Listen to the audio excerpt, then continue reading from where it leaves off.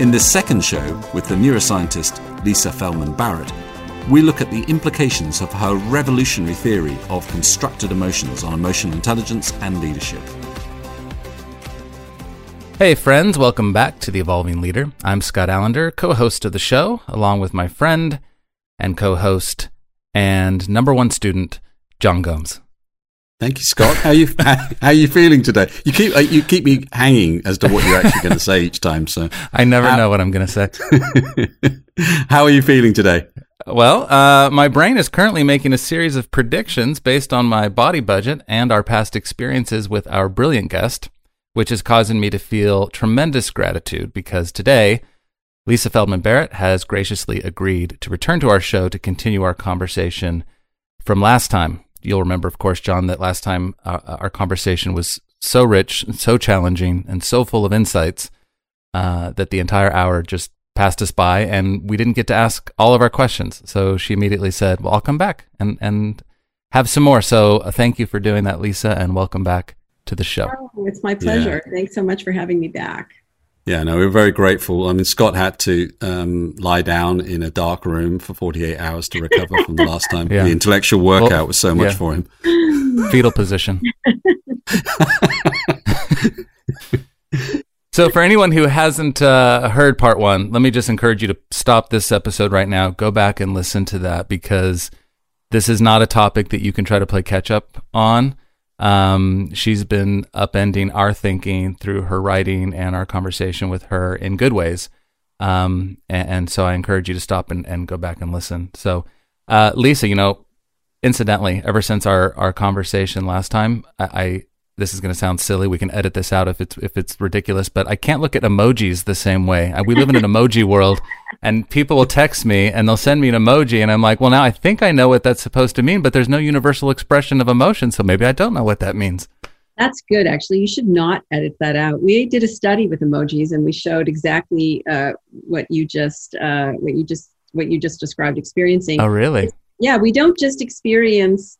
Our brains aren't just guessing what facial movements mean on real faces. They're also guessing what emojis mean. And the studies that we did with emojis came out really exactly the way that we hypothesized based on our work and other people's work on how brains, infer emotional meaning in faces.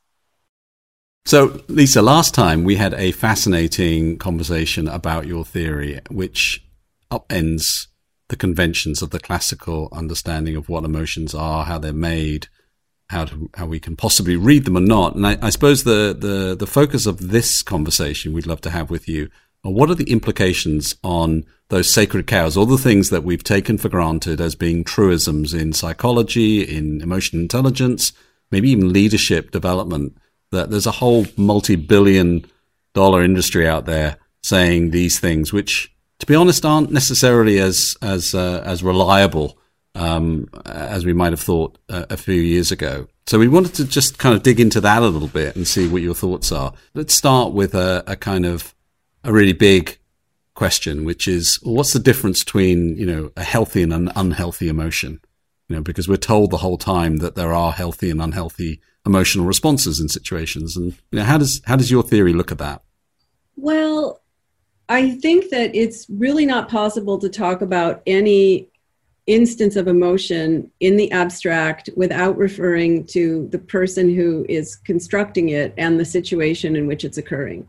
So I don't really think you can say that in general there are healthy or unhealthy emotions. So for example, the way that the meaning of shame, for example, in a Western culture can sometimes be, healthy and useful and sometimes not.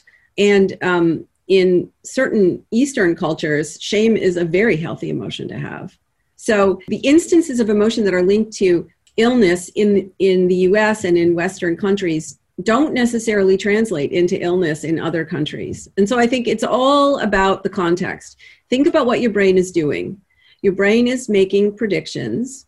These predictions are not just kind of abstract guesses. Your brain is actually predicting what you need to do next and what you will see next and what you will hear next and what you will feel next as a way of efficiently controlling your actions. And sometimes when your brain is making these predictions, it's constructing an emotion to make sense of what's going on inside your body in relation to what's going on around you in the world. And so there are times when anger can be really healthy, and there are times when it can be really unhealthy. There are times when, anger is a really good fit to the situation that will allow you to behave in a way that is really effective. And there are times when it isn't. And there are times when it is, but its expression it's not just, in each emotion is not really a thing. It's a category of things, a population of variable things. So if I'm in a faculty meeting and I become angry at someone, there are useful ways of expressing that anger, and there are not very useful. They're very unhelpful and unuseful ways of expressing that anger. So an emotion can be, healthful or unhealthful, good or bad, depending on the way that you express it in a particular situation. So I just don't think it's a answerable question. I kind of think it's the wrong question to be asking, actually. Exactly. And I think this is really interesting in that there are a lot of questions that are actually the wrong. I mean, we asked you a lot of questions where you said exactly the same thing to us last time. It's the wrong question to be asking. And we really want you to tell us that, because, it's the wrong starting point. So I've got one more, because it's on my mind, which is the kind of classical view of the fight or flight response, which is probably the most powerful experience that we will have, that validates this idea of signature emotions and hardwired responses and external stimulus triggering something. It's very difficult to break out of that mental model, because it's such a powerful emotional response. And so I'm just wondering, how do we think about the kind of triggered fight or flight response, which produces this very consistent physical and emotional reaction in us, as not being hardwired? Well, I think there's so much to unpack in what you just said that we're going to have to take one thing at a time here. Yeah. So first of all, nothing is hardwired in the sense that even a reflex, like the patellar reflex, when somebody, hits your patellar tendon and your leg kind of kicks up a little. I mean, even a reflex like that is not, you wouldn't say it's exactly hardwired in the sense that when the response is executed, it's always identical no matter what the context is, because that's just not true. For example, when an animal freezes or an animal runs away in the face of a threat, the way that the animal runs is not the same. Whether if it's an area that the animal's been in before versus not been in before, if how much glucose, when's the last time the animal ate, how much did the animal sleep, is it grassy, is it bumpy, is it sandy? The point is that what looks to us like exactly the same response is not exactly the same response under the hood. It's actually there are a population of responses that the animal can give that we're just ignoring, or we can't see with the naked eye all the little variants.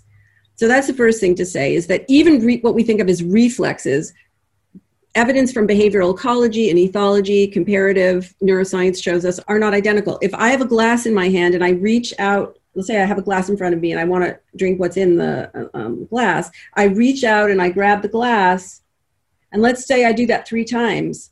There's no guarantee that the neurons that made that happen those 3 times are identical, even though the action to our eye looks identical. So I think that's the first thing to really understand. And when you're really trying to understand the brain and you're trying to understand small biological changes that can have meaningful behavioral effects, you really have to understand that neurons are not wired together in the sense that they're soldered together. There are thousands of neurons that speak to a single neuron, and a single neuron speaks to thousands of neurons. And so these kind of like isolated little circuits just don't exist in the brain for very many things. They do exist for some things, but not for very many. So that's the first thing to understand. The second thing to understand is that we do have, we could call them programs or like collections of circuits, let's say, that can be executed quickly when the brain believes that its life is in danger. So what is happening in a predicting brain? because all brains really are structured to be predictive. So how does that work exactly? And so the way it works is kind of like this. The brain, we could be talking about a human brain, or we could be talking about a mouse brain. It doesn't really matter here.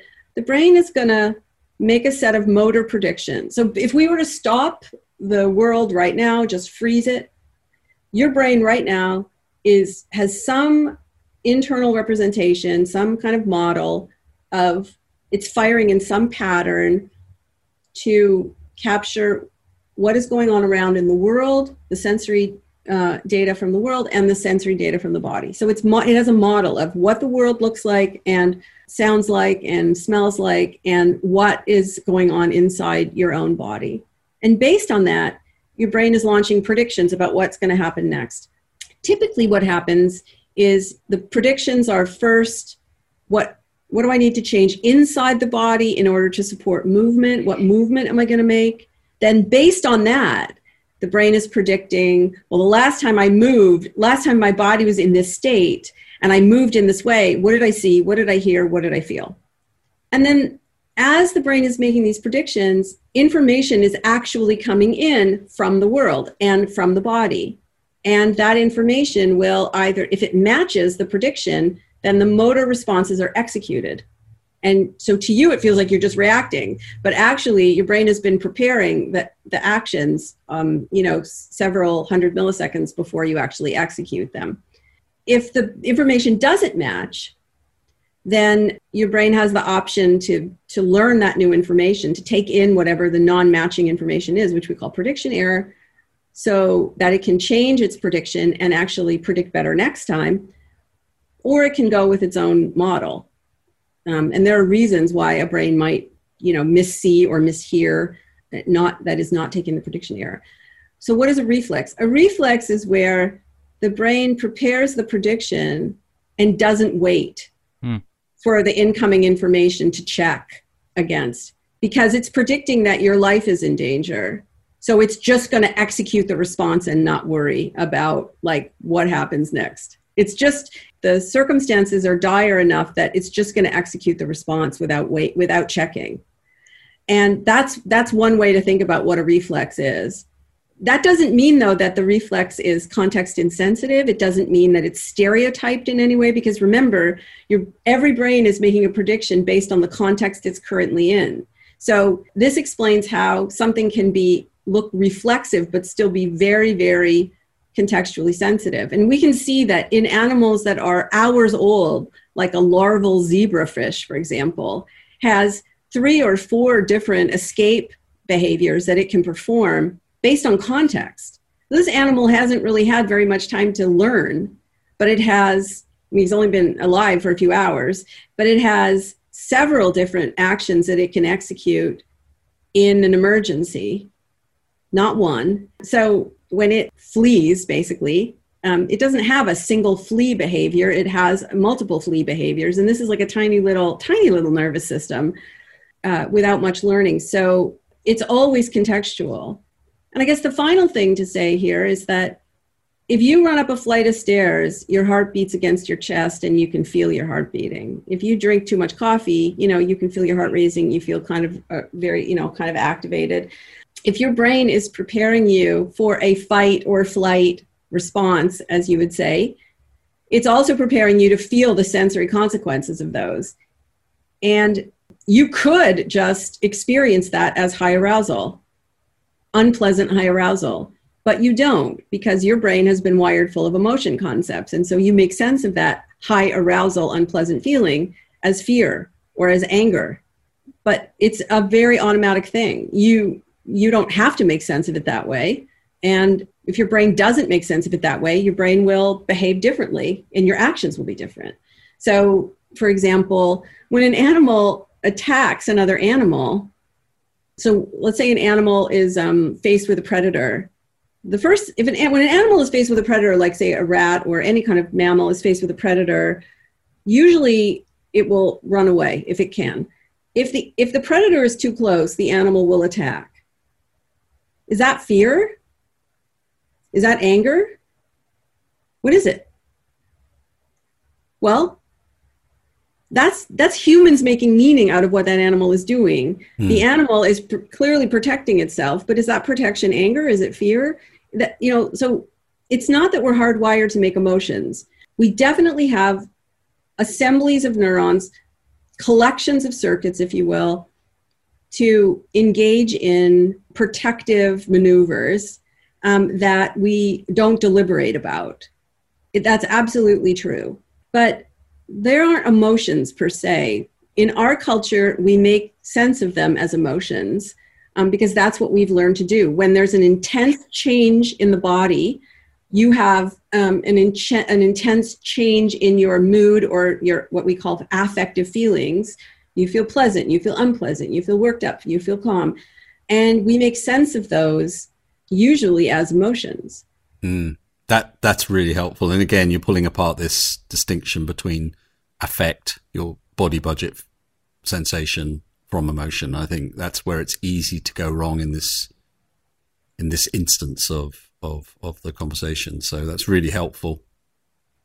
I mean, it sounds kind of crazy until you actually start using it in your everyday life. So yeah. I was in New Zealand right before the pandemic hit, and things were really starting to heat up. And my daughter got on a plane to meet me in New Zealand for spring break, which is a tradition that we've had really since she's been in high school. And I called my husband and I said, I'm feeling really uncertain and I have really high arousal and it feels really uncomfortable. Now, if I was a normal person, I probably would have said, I'm really, really afraid. But that would invoke a whole set of predictions for behavior that I really didn't need right then. And so it was just better for me to just describe more generally what the feeling was. Sometimes it's not helpful. Sometimes when you feel like shit, you need to make sense of it to know what to do. You need to know, do I need to sleep? Do I need a hug from a friend? Do I need to go talk to my boss? Like, what do I need to do here? And that's when it's very helpful to make an emotion, because emotions are prescriptions for action. They're one way that your brain is making sense of what's going on inside your own body in relation to what's going on around you in the world. Hi, producer Phil here. If you're enjoying the Evolving Leader podcast, then please do subscribe and follow us on LinkedIn and Instagram so you catch all future episodes. Now, let's get back to the show. So, on the topic of emotional self-awareness, it makes perfect sense to me that there aren't healthy or unhealthy emotions or good or bad emotions, that all emotions, in a sense, are information, right? In the emotional intelligence work that I do, oftentimes the difference between healthy and unhealthy expression of emotion is correlated to the degree that one understands the emotions that they're experiencing. Oftentimes I experience people that don't recognize their behavior on others or on their team or the culture and climates that they're creating. It's not because of intention. It's not, they have no malice. There's nothing like that if it's a negative environment that they're creating. It's honestly behaviors that are born out of, what I would say is, a lack of self-awareness, right? Well, a lot of people would describe it that way, of course, but an emotional lack of awareness. Like, I don't know what's going on inside of me and I'm acting in reactivity without stopping to process and analyze. I'd really love to hear how your research is informed that. Sure. So, there's sort of a more general point to make, and then there's the more specific points to make about what to do about it. So I'll make the more general point first, which is that why do brains predict? Brains predict because it's the most metabolically efficient way to run a body. And it turns out that metabolic efficiency is really important in evolution, and it's actually really important in your own health. So every time you needlessly spend resources, that is, your brain gets you ready for a big metabolic outlay that you don't need, that would be called stress. And you either don't expend that energy, or you do, but you don't replenish the energy spent, you pay a little tax. And that tax, it's a little tax, little. That tax adds up over time. And it might take 5 years, it might take 10 years, it might take 20 years. But eventually, you are more susceptible to developing metabolic illness, like heart disease, or certain types of cancer, or diabetes, or depression, or Alzheimer's disease. So all of which have a metabolic component. And when I say they have a metabolic component, I'm not saying they are caught, we can reduce everything to metabolism, right? Because that's just the wrong way to think about illness. You know, the way we think about illness is that there are multiple weak interacting causes, and they all work together to produce an illness. So metabolism is kind of the overlooked piece with a lot of illnesses, not diabetes, obviously, but other illnesses which don't appear to have anything to do with metabolism, but they do. So what is communication between people good for? Well, if I make myself predictable to you, then you become predictable to me. And then my interactions with you are much more metabolically efficient. And that's a good thing. That's what you want. That's why we have norms and rules in society. That's why we have rules that we all follow. Like right now, you know, nobody is picking their nose. Nobody is dancing around naked. Nobody is, you know, swearing. Well, I mean, I do sometimes use salty language, but, and it gets a laugh because it's really unexpected. So occasionally unexpected things are good. And sometimes we actually seek novelty, but in interactions with people, we usually want them to be predictable to us. We want to know we want to be able to have the communication for it to go smoothly means we can anticipate what they're going to say and do, and they can do the same for us. If you're not aware of your impact on people, then things are not going to go smoothly. If you are not aware of your signal value to people, then you will end up having really fraught interactions that are going to be metabolically costly for everybody.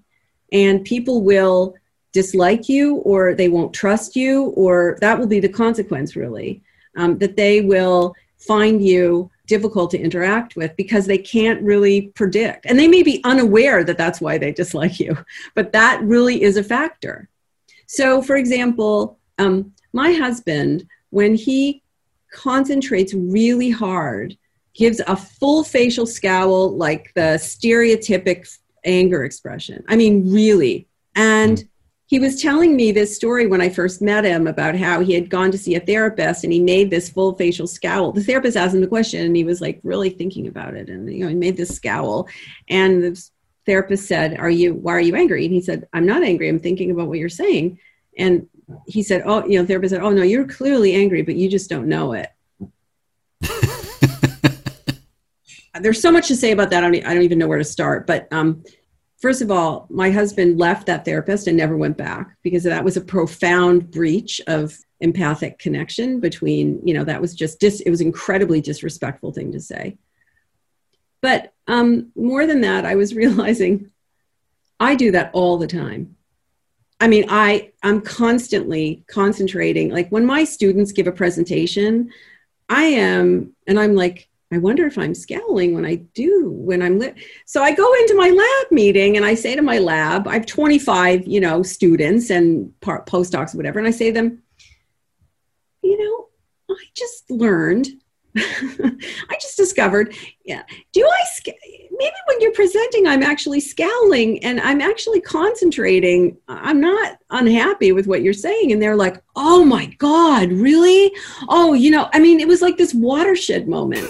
And I realized that I'm a migraine sufferer. Sometimes when I have a migraine, I'm going to be a little more terse and I'm going to be, actually it has nothing to do with anybody I'm talking to. It's just, I'm in pain. So I just tell them, like today, I didn't get very much sleep today. So if I'm a little testy, I'm trying not to be, but if I'm a little testy, please don't just attribute it to me not having had sleep. Or I have a headache today. Or, you know, I'm basically letting them know if there's something in my tone, because they're constantly worried about how I'm evaluating them. And I'm constantly trying to get them not to be worried about that because I want them to, you know, feel free to challenge and explore and occasionally fail. And that's how they're going to do their best work. Right. And so I'm basically verbally giving them cues and now they verbally give each other cues. You know, use your words is actually a useful thing, even for adults, actually, frankly, when we're communicating with each other. So that would be the first thing I would say is be aware of your own expressive vocabulary and consider what, you know, if people don't know you very well, or if they're from other cultures or what have you, they're just going to be using stereotypes to interpret or guess at the meaning of your expressions. And so it's going to take them a while to learn about you specifically, and you don't want to have things get off on the wrong foot. So try to become aware of your own signal value and try to adjust it to the extent that you can. That would be the first thing. And the second thing I would say is it's very hard for your brain to grab a hold of its own predictive capacities and kind of change them in the moment. That's really hard. But what you can do, because your brain is using your past to make predictions about the future, which become your present eventually, right? So in a sense, you could say what you're always doing is you're always cultivating your past for the purposes of who you're going to be in the future, what you're going to experience in the future, what you're going to do in the future. It's really hard to reach back into your past and change it. You can try, you can go to therapy, you can try, but it's much easier to try to change the present, because the present is a way of cultivating the past. So you could say you're always cultivating the past. Even in this moment right now, we are cultivating our own past as a way of changing who we're going to be in the future. And you can harness that to shift your emotional vocabulary, to broaden it, to change it in ways that will be productive for you, so that in the future it won't be so hard. You won't have to do it in the moment. You won't have to change things in the moment, because you're basically seeding your brain to predict differently, in the future. That makes a lot of sense. What are some of the implications? I can infer them based on what you're saying, but for our leadership population that's listening to this right now, what are some of the implications that you would draw on your discoveries for the future of leadership? I know it's kind of a vague question, but I'm just curious, like, what might the leader take from this that's listening to this right now? Yeah, so again, I would say, I guess it depends on what kind of a leader you are, right? So there are different leadership styles, and I think the first thing is to become aware of what kind of leader are you. I'm the kind of leader, I like people, I don't really want behavioral compliance. I want people to buy it. I want them to own it.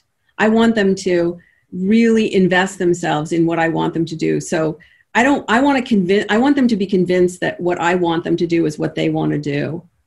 And that requires that a couple of things. One is that it requires that I do a little bit of work to support their body budgets. So I think in the past we've talked about, your brain's most important job is controlling your body.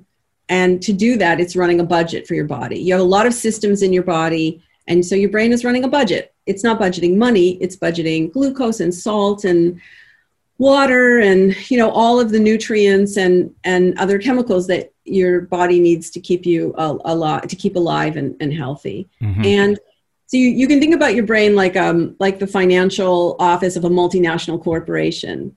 Every new thing that you learn and every action, every movement of your body costs something metabolically.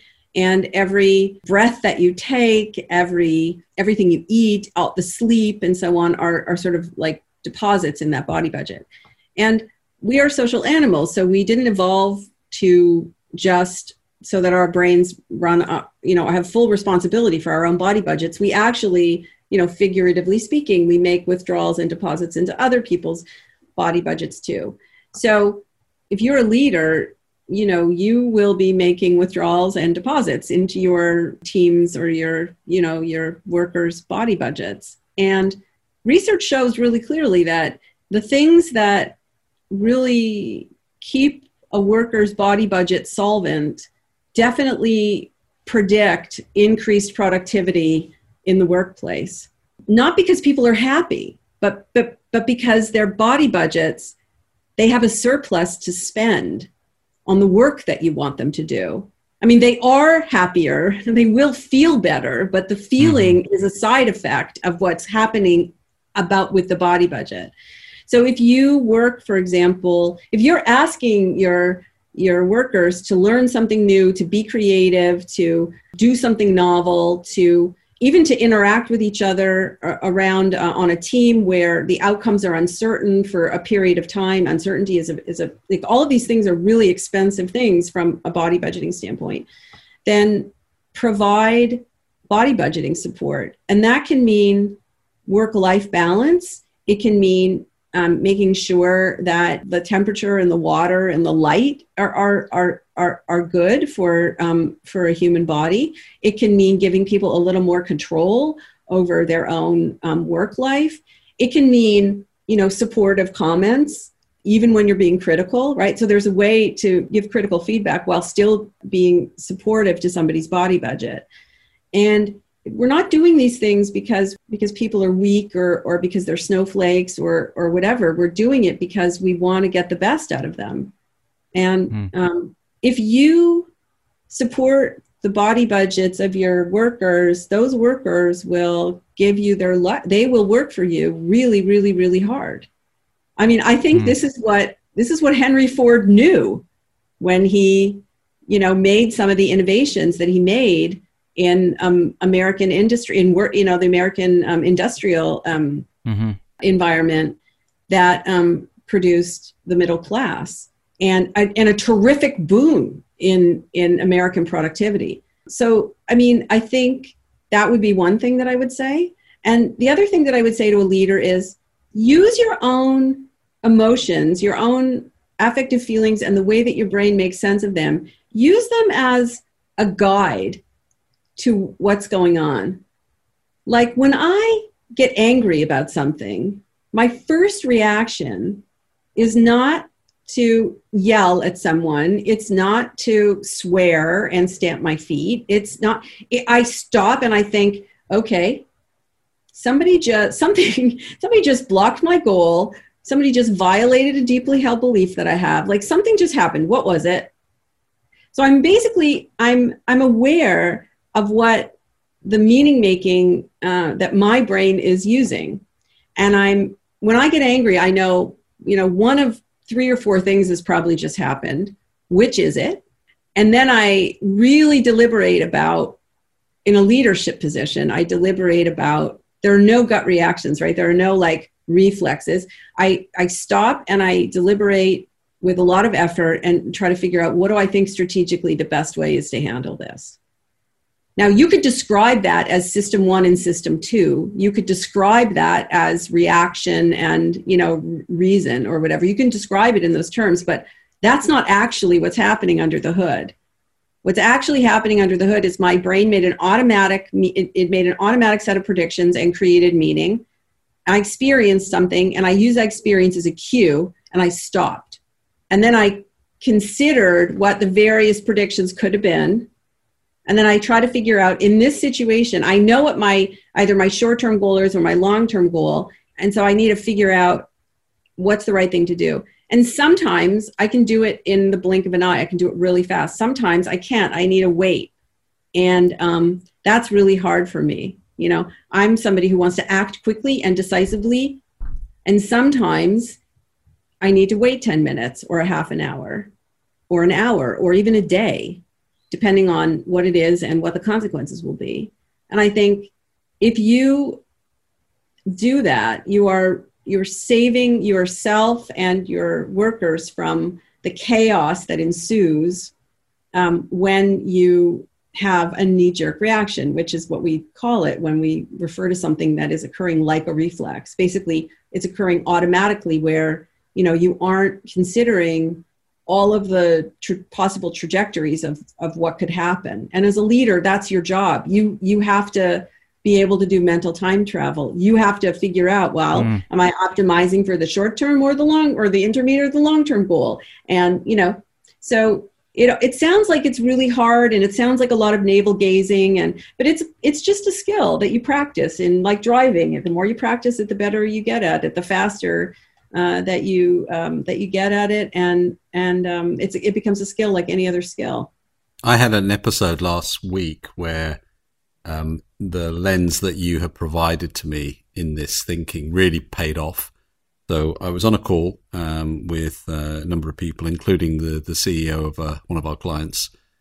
I was leading with my chin on a point. I was making a strident point that I believed in. The CEO said, "No, I don't agree with that."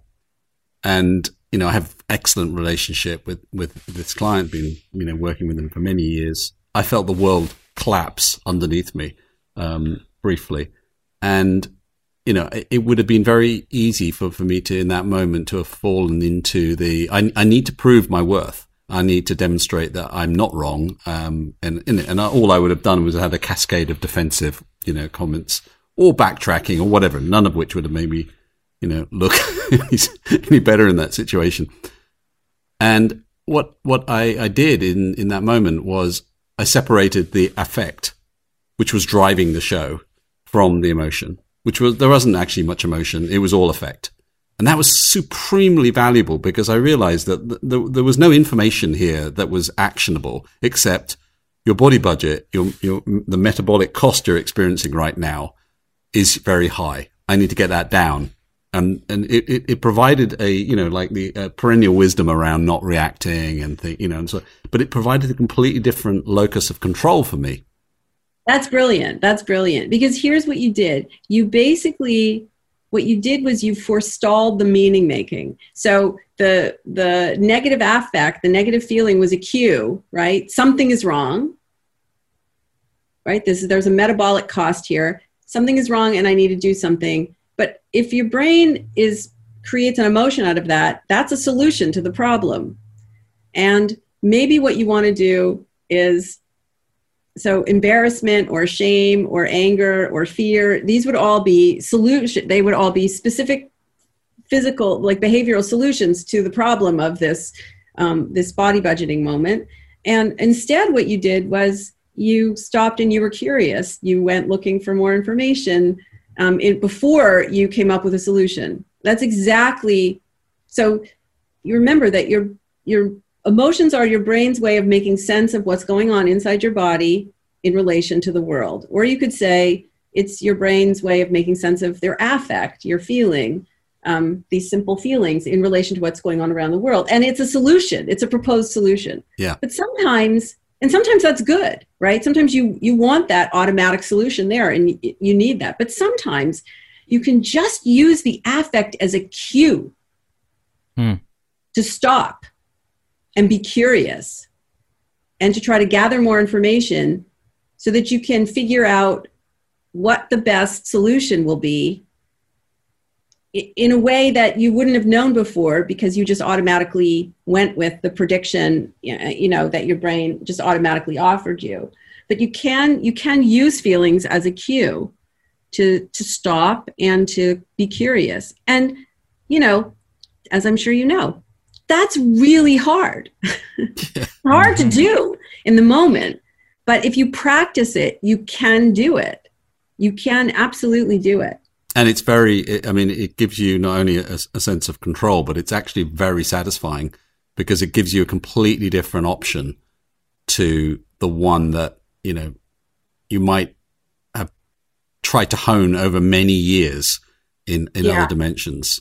And it has great body budgeting consequences for you because you won't be lying in bed that night going over in your mind, arguing with yourself and with the CEO. And all of that arguing that you're doing with yourself has body budgeting costs for you. You may not be aware of that, but it certainly does. And so you're just prolonging those body budgeting taxes in a sense.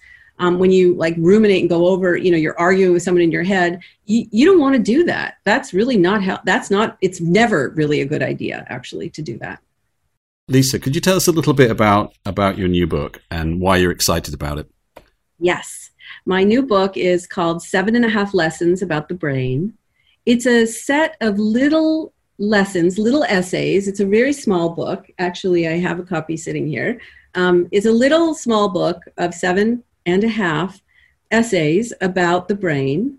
Each essay, gives you some tidbits that are not very well known about brain function. And you can use these to delight your family and friends, show them how smart you are. And then these tidbits actually help you to think about human nature, different aspects of human nature, in a gentle, inviting way. They don't really tell you they don't really give you an answer to the questions of human nature, but they do invite you to think about what kind of human you are and what kind of human you want to be. So it's a really small book. that is full of big ideas. It's meant to be easily digestible. It was written for people who don't really think of themselves as people who read popular science. My husband calls it the first beach read, neuroscience beach read, because I did write it for, if you're in the bath at night, or you're lying on the beach, or you're taking the subway to work when we used to do that. Just these like small moments where you have a little bit of time. They're written to be entertaining, but really thought-provoking, to sort of stay with you over longer than after you've read them, in thinking about, how your brain works and how other people's brains work, and what that means for your life. And it comes out in the spring, am I right? Actually, in the U.S., it comes out on November 17th. Oh, okay. Oh, wow. And in the UK, it comes out, I think, on March 3rd or 4th. Yeah. I think is the release date. Why do we have to wait? I mean, that's not fair. I know. Well, apparently, in New Zealand and Australia, the UK version comes out in November, along with the US version. So, don't worry, John. I'll get a copy and read it to you. For like, I did read the audio version this time too. I read. Oh, good. Well, that's good. I don't like it when other people read, but your other book was very long, so I guess that was tough on you to do. I was really untested, I think, at that point. A lot of people. I mean, I think people hadn't heard my voice; they didn't know what I sounded like, and so this time they let me read my own book, which I was very happy about. Well, that's fantastic.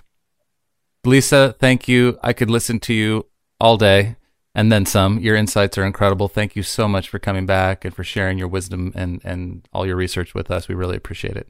It's my pleasure. Thank you so much. Thank you, Lisa. Enjoy the rest of your day. Until next time, the world is evolving. Are you?